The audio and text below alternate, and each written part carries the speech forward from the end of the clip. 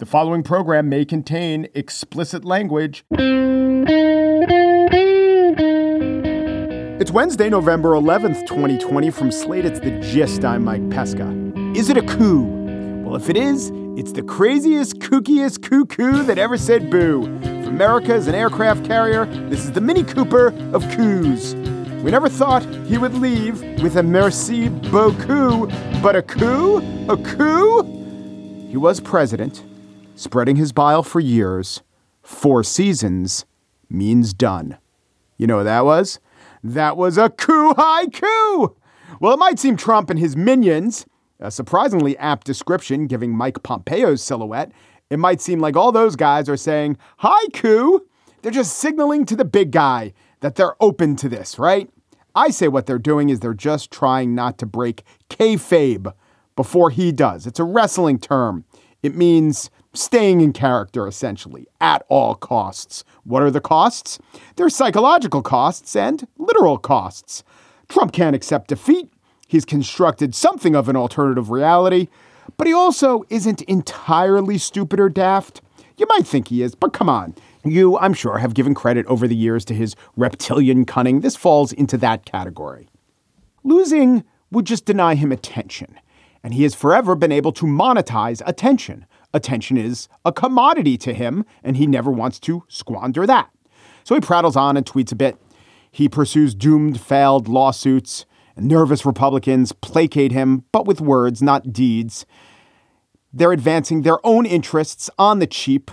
They're kind of playing the middle, hoping that they don't turn off Republicans who might still be loyal to him, but also hoping they don't support him so much he actually, runs again in 2024. All of this, of course, cheapens the country. Of course it does, but no more so than firing the FBI director, siding with Putin in Helsinki, firing so many inspector generals, retweeting racists, being racist, threatening the media, violating the Hatch Act. I'm just trying to play out the string here for the next 71 days. I think I can name things for 71 days. Let's say pepper spraying protesters, attacking judges, abusing the pardon power. Okay, I will stop. And so will Trump. Maybe not by the time electors are set, according to the safe harbor provision of December 8th, or the week after that. Actually, it's 6 days when the Electoral College actually votes. At some time, he will have to physically remove himself or be removed from the White House. The White House has no power of law. The president, not the presidency, resides in the White House. Because to have a coup, you have to have cooperation of the military and coordination of coup conspirators. The last one was strained. I'll give you that. But what I'm saying is that a coup takes far too much hard work and careful planning for this president to commit to a coup. I haven't said this as much as I used to say it, but I'm going to say it again. It's true. Serious people doing their jobs will save this country. Those serious people are now the Democratic lawyers, the state voting officials, and members of the judiciary. Also, the media, who's chronicling this nonsense. And that's what it is. It is nonsense. Genre farce, not high-stakes drama. Oh, and of course, the last group, the most important group of serious people doing their jobs, the voters. Most of the voters. They do not want a coup. They do not want Trump. They will not have a coup. They do not have to worry about a coup. Well, worrying does keep us kind of sharp, but there is no coup. No coup. He's through. On the show today, who is responsible for the Biden-Harris victory? I can't list all 77 million people. So why don't we just use some demographic shorthand and then get all upset about it? Stupid and non-productive. I agree, but lots of activists disagree with me. But first, remember that list I was engaged in of all the norm-breaking things Trump has done? Well, tucked within that list, maybe you heard one that will probably rev up in the next few weeks. Pardons, aka clemency or commutations. For a president who has already used them in venal and irresponsible ways, the temptation will surely be to keep handing them out like candy. Maybe Skittles, maybe Toblerone, depending on who is paying. Legal professor and former prosecutor Mark Osler up next to look at Trump and the nearly unchecked power to pardon.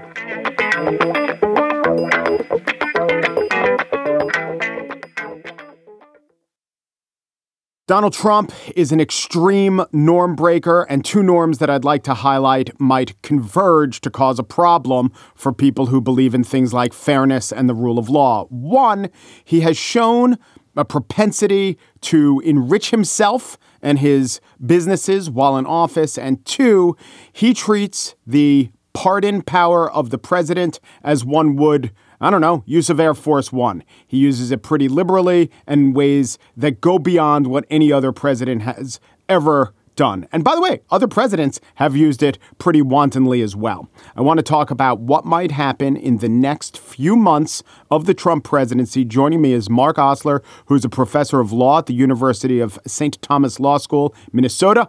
He's a former federal prosecutor, and he's something of an expert of sentencing and corrections. And he's won important cases before the Supreme Court based on those matters. Thank you for joining me, Professor Osler. It's my pleasure. So let's talk about pardons and clemency. As I understand it in the Constitution, there's not too much difference between the power that the president has and that the power of a king of England would have in just unilaterally granting a pardon. But you're the constitutional expert. Am I right? You are. And it's really a remarkable thing, given that the framers wanted to divest the government of the power of kings, but they left this one thing in there that the king had. And it's interesting, though, because part of their calculation is, as Hamilton put it, it's a benign prerogative. That is that it's not easily a tool of tyrants in that you're not putting people in prison, you're letting people out. And so it's slanted towards mercy rather than retribution. Yeah. But of course, Hamilton was so smart. I'm wondering if he himself saw the flaws of that argument, which is that if you give mercy to evildoers, if you give mercy to people who are, seeking to oppress or persecute others, it's not really mercy, is it? No. Although, let's talk about one of the more reprehensible pardons that Trump granted, which is Joe Arpaio. Here you've got a racist sheriff who was reviled properly by the Latinx community for things that he did, the way he ran his jail, what he had officers do in that community, in that county. President Trump granted him a pardon. I was outraged. So were a lot of other people. But there's a way in which you can see that as an 85-year-old guy who's not going to have to go to prison. It is something that has a benign quality to it, even when it's poorly used. Mm-hmm. And then what about the Oregon militiamen he gave a pardon to? Yeah, now that one is troubling in what it signals, that the kind of lawlessness that they were engaged in. Or the service members, who had been charged and convicted with various abuses of civilians during war. That by granting them clemency, he's saying a signal to what America is willing to tolerate. That's a dangerous thing, no doubt about it. Yeah. And the aggrieved parties in that case weren't just prisoners of war or civilians overseas. There are other members of the military, other members of the units of some of those officers who believed that there was a right way and a wrong way, and these officers had transgressed and clearly committed wrongs.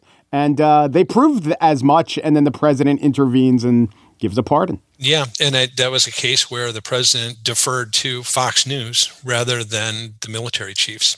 Yeah, so it is troubling that the president has this power. As we know about norms, not laws, the president can pretty much do whatever he wants, and the only option that society has is to punish him politically. And you could say he lost, but as you noted in one of your writings, none of these issues even came up during the campaign. Yeah, and that's the thing that's so sad is that, if he pardons himself, it's going to be on the front page. We're all going to be talking about it. Van Jones will be on a lather in CNN. But nobody asked him before the election, will you pardon yourself? Why didn't it come up at a debate? It's one of those things that we don't think about it until there's a crisis. And there's a crisis because we don't think about it. That's one of the political tragedies that we've kept going for a long time. Is it clear under the law he can pardon himself? It's never happened before. So I won't say it's clear under the law. Here's the thing. He can pardon himself. All he has to do is write out a pardon warrant, name himself, and say what the crimes or range of crimes might be. The rubber hits the road, though, when he's charged with something in federal court. The pardon, of course, doesn't cover state charges. And he raises that as a defense and says, you can't charge me. I've been pardoned for that act. And then we end up having to resolve for the first time that question of, can the president pardon himself? I can tell you one thing, that if that case got to the Supreme Court, and it would, one of the things they'll do is go back and look at the thin records we have of the Constitutional Convention. And one of the things that came up there was, do we need to build in an exception for treason? And they chose not to, even though part of the discussion was, what if the president and his aides are treasonous? And even after that discussion, they didn't put the limitation in. And that probably augurs in favor of the president being able to get away with pardoning himself. Yeah, and by the way, this wasn't just a academic concern. Aaron Burr pretty clearly committed treason. Right. I mean, we've had that happen before. Not with the self-pardon, but yeah, it's interesting how often we're going back to talking about the late 1700s and the early 1800s in recent days. Yeah.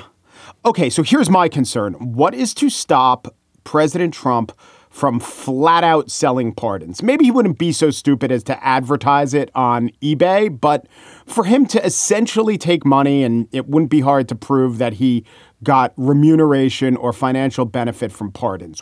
If he has free reign to grant pardons, why not just sell them? Yeah, and that's really troubling. I mean, there's an editorial in the New York Times right now by Jack Goldsmith that says that Congress should legislate on that and say that giving a pardon in exchange for a bribe is illegal.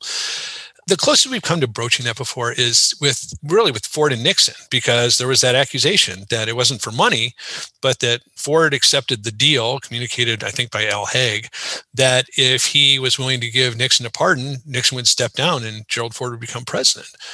That's more than money, isn't it?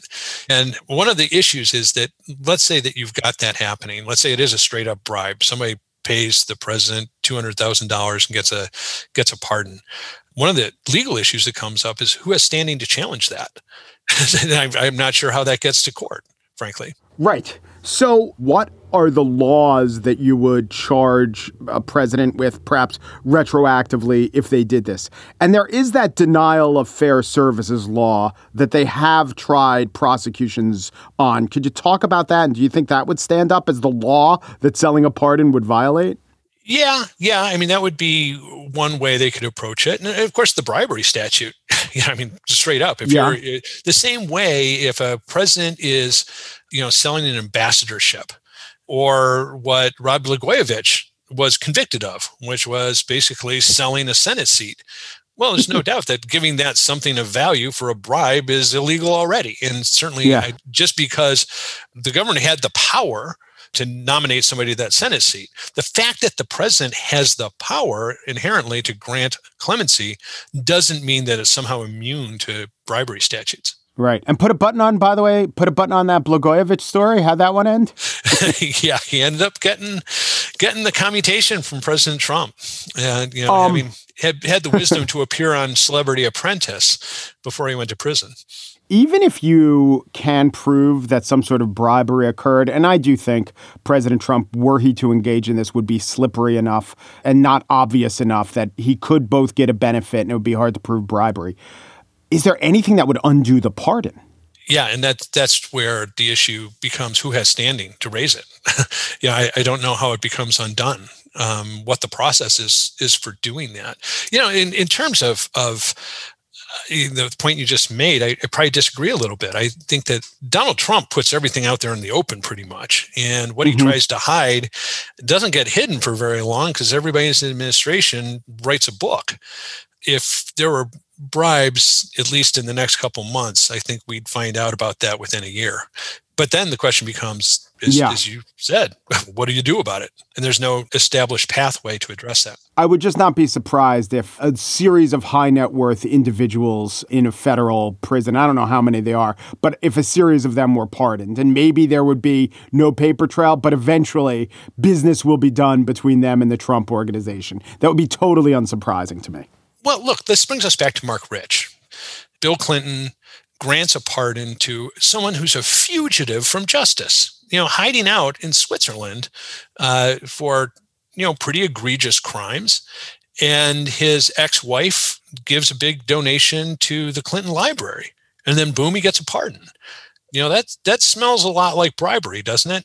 And yet, even though people identified it as such, the way it played out was Congress had an investigation. They called witnesses, but there was really no remedy, a formal pathway to address it or investigate it. Beyond the vulnerability of the pardon power and what we're seeing about, what we're talking about, the entire system, and you've written about this too, doesn't seem functional. Even when it's not being abused in such heinous ways, it's not exactly a well-oiled machine where the president is using the power of pardon for good and to the degree that at least you advocated should be used. Yeah. And it's been true for the past 3 decades that just organically and through a series of hidden decisions, the advisory system right now, it's embedded in the Department of Justice. It's got 7 sequential levels of review. And much of that is by generalists. I mean, just think about a pipe, and there's 7 valves in that pipe. And to have water go through the pipe, you have to affirmatively turn against a spring each one of those valves open for the water to go through. Well, not much water is going to get through that. And that's pretty much the system that we have. So you had President Obama really committed to using clemency. He decided in 2014, okay, we've got all these people who are in for crack and other things where the law has changed. Let's get at them with clemency. And frankly, myself and others have been urging him to do so. But he didn't reform the system. And because of that, it's like you can pedal a broken down bike really hard and get it to move, but it's not going to move very well. And that's basically what happened, is that they put all hands on deck and issued the order that they had to make this work. And even at that, they left so much on the table, so many people who should have gotten it through that initiative who didn't, and frankly left it for Donald Trump to take credit in the First Step Act for releasing many of those same people. Yeah. So what's that tell us if Donald Trump, I mean, this is what his defenders will always say. He doesn't care about norms. He'll just charge right through and they'll say, do the right thing. In this case, it seemed like he did. He did a thing that Barack Obama couldn't do because of his adherence to norms that weren't actually improving the bottom line. Yeah. And, part of that was driven by the dynamic within the White House, as was true with the Obama administration.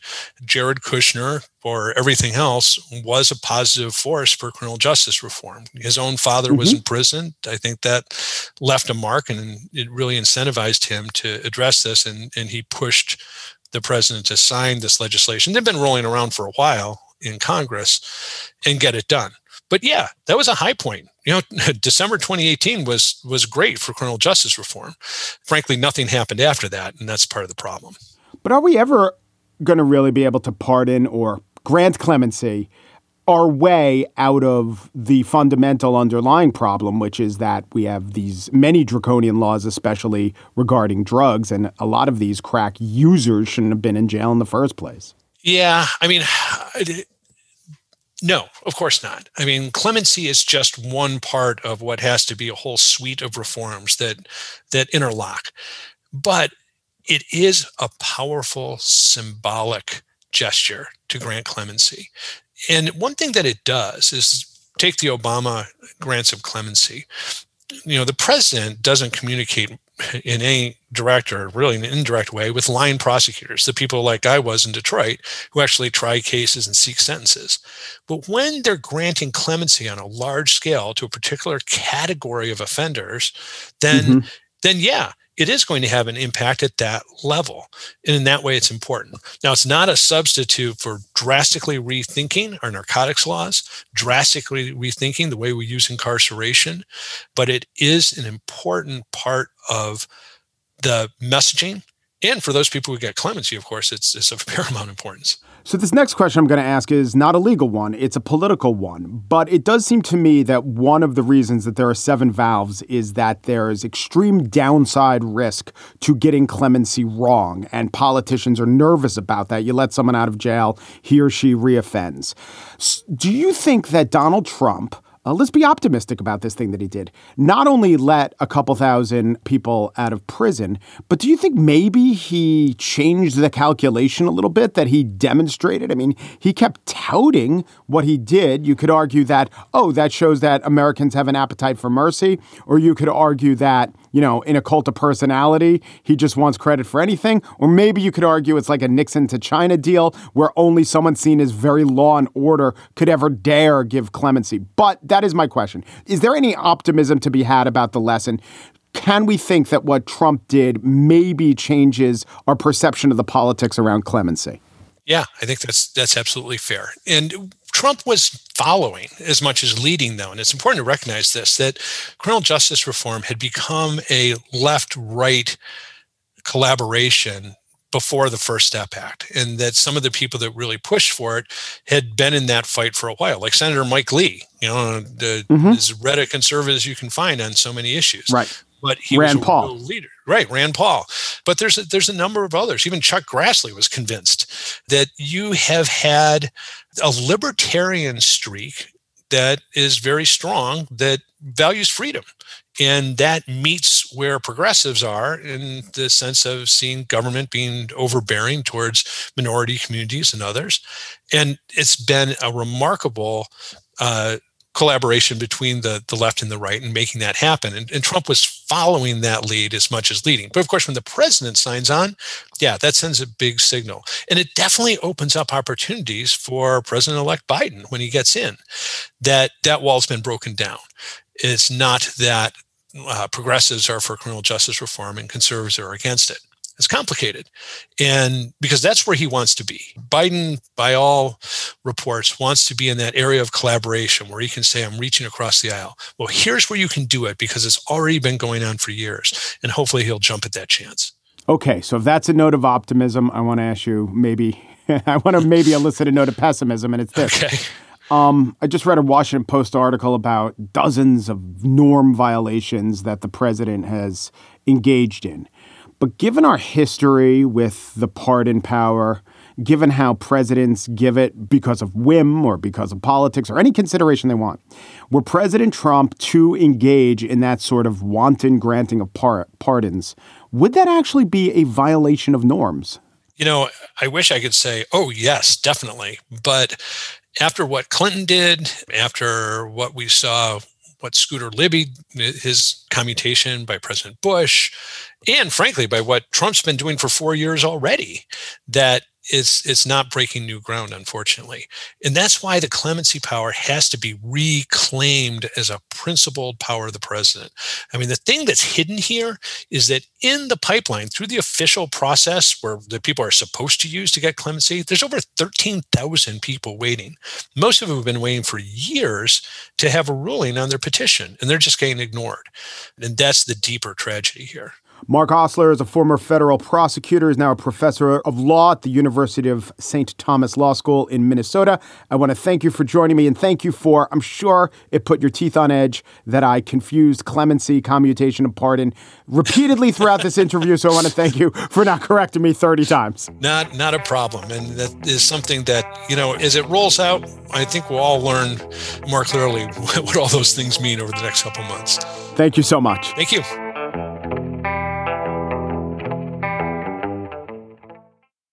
And now the spiel.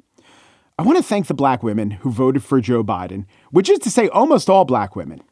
I also want to extend my thanks and praise to the Latino women who voted for Joe Biden, and the non-college educated men who voted for Joe Biden, and the 7'2" NBA Hall of Famers who voted for Joe Biden. That'd be Shaquille O'Neal. He's voting for the first time ever. Why wait, buddy? Also, I am assuming maybe Shaq voted for Trump.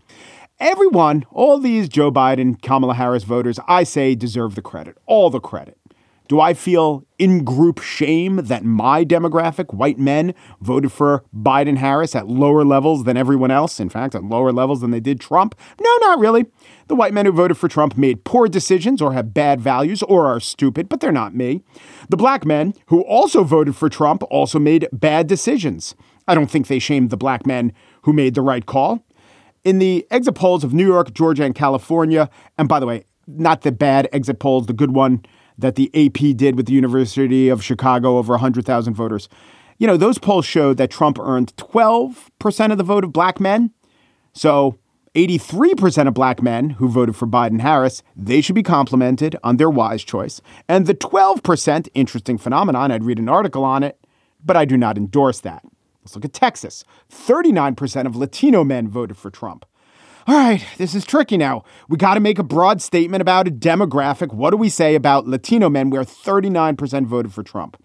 Well, like all voters, I'm sure they have different priorities and different reasons. I think the ones who reasoned their way into a Biden vote rather than a Trump vote were better at reasoning. With a 59 to 39 Biden to Trump split, what do we say to the 500,000 male Latino Texans who voted for Biden? I say, good try. How shall we describe the contribution? Fair to middling, but trending more towards fair. It is kind of a ridiculous exercise, right? Let's generalize about an ethnic group. In doing so, let's mischaracterize the vote of thousands and thousands of people who don't fit in with most of the ethnic group.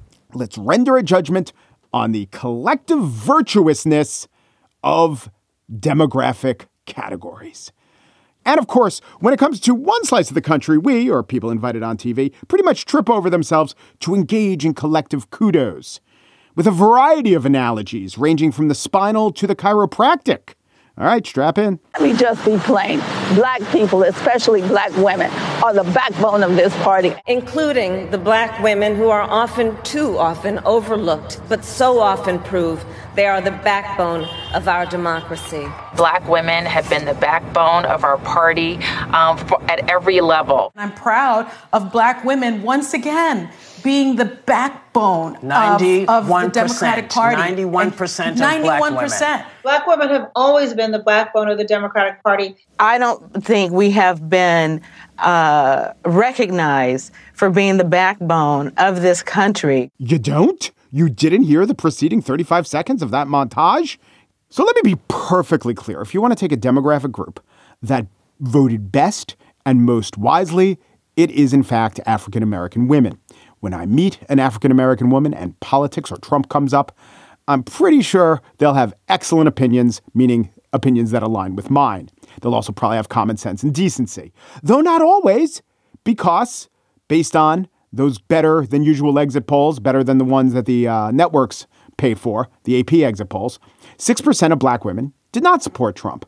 So that means if all Americans think like the ones who actually vote think, there are literally millions of Trump supporters within the black female community.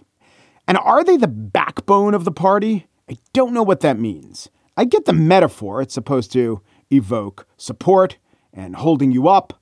But would Joe Biden's victory have collapsed without black women? Yes, in fact, he would have lost if every black woman had stayed home. But it would have collapsed if every Latina woman stayed home. Yeah, they broke 2-1 for Biden in states like Pennsylvania, where they're 5% of the electorate. That's more than his margin of victory.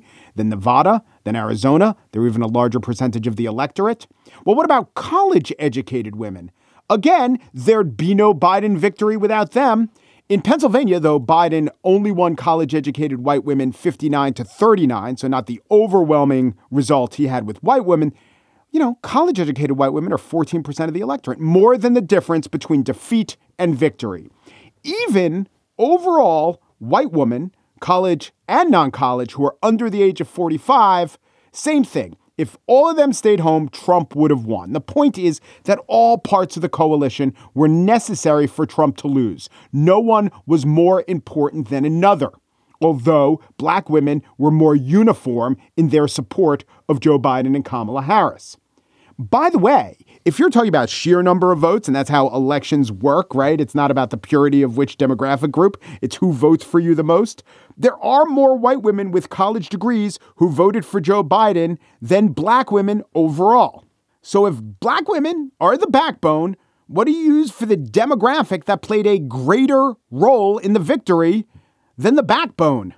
Backbone is an odd analogy. It's certainly very complimentary, and black women certainly should be complimented. The 93% of them who voted for Biden certainly should be complimented. But, you know, the backbone's 33 bones of the 206 bones in the body. That's 16%.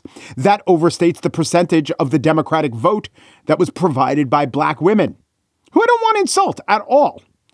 Perhaps what I've said will be taken as insulting. I hope not. It'll probably be taken as insulting. Things always are. Eva Longoria was taken as insulting. Headline, Los Angeles Times, Eva Longoria apologizes for comment that seemingly erased black women in Biden victory. On Twitter, the headline was, the implied erasure of black women. You gotta hate implied erasure. It's like the hinted at total destruction. All right, here's the article. Actress Eva Longoria has apologized for and clarified controversial remarks she made during an MSNBC interview.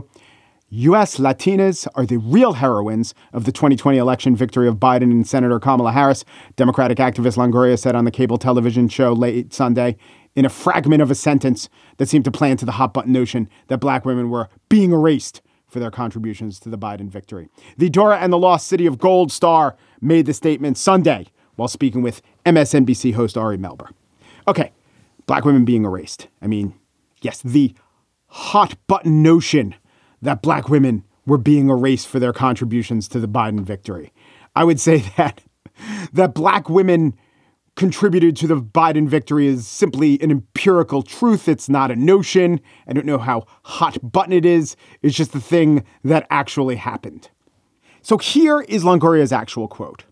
The women of color showed up in big ways. Of course, you saw in Georgia what black women have done, but Latina women were the real heroines here, beating men in turnout in every state and voting for Biden-Harris at an average rate of close to 3-1. All right, that's the erasure. The thing that's being erased is right there in the clause, no, in a different clause, but the same sentence as the erasure was said to occur. This is why that LA Times article referred to a fragment of a sentence that seemed to play into a hot button notion. What are you doing? Just could you please state facts instead of this characterization that doesn't get it right and is undone by quotes in your own article? What horrible erasure. The kind of erasure that's right there for everyone to hear. Now, Longoria, here's her explanation. She says she wasn't denigrating black women. She wasn't comparing Latina women to black women. She was comparing Latina women to Latino men. So that's who she was implicitly criticizing. By the way, 39% of Latino men voted for Trump. 32% of Latino women did. If you were wondering what the demarcation line for hero, it's right around 35. I don't know if you knew that. Now, there's no way to really tell what Longoria meant. I mean, you'd have to hear the quote. Wait, it was on TV. We can hear the quote. You just said about the women. The women of color showed up in big ways. Of course, you saw in Georgia what black women have done, but Latina women were the real heroines here, beating men in turnout in every state and voting for Biden-Harris at an average rate close to 3-1. Now, if she was comparing Latina women to black women, the quote would sound something like, of course you saw in Georgia what black women have done, but Latina women were the real heroines here. But if the quote was comparing Latino women to Latina men, it would sound like, of course you saw in Georgia what black women have done, but Latino women were the real heroines here, beating men in turnout in every state. Okay, I got the clip. Let's hear it. I would say the star of Dora and the Lost City of Gold did not engage in erasure. I would say the LA Times erased about 5 minutes of my time with that ridiculous story. If anyone's being erased, it's Isabella Moner, who is the actual Dora in Dora of the Lost City of Gold. But you know what? Black women, it's fine. It's more than fine. Black women can be the backbone of the victory. And Latino women, they can be the heart. And college-educated white women, you can be the lungs. And black men can be the spleen.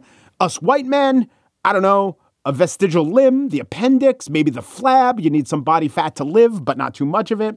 Better yet, white men are the cholesterol. I see myself as the good cholesterol, but it is kind of a troubling ratio.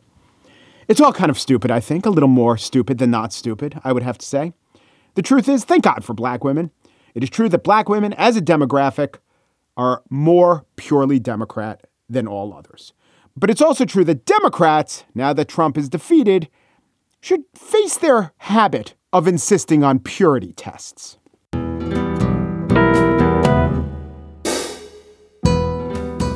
Peru, de Peru, du Peru, and thanks for listening.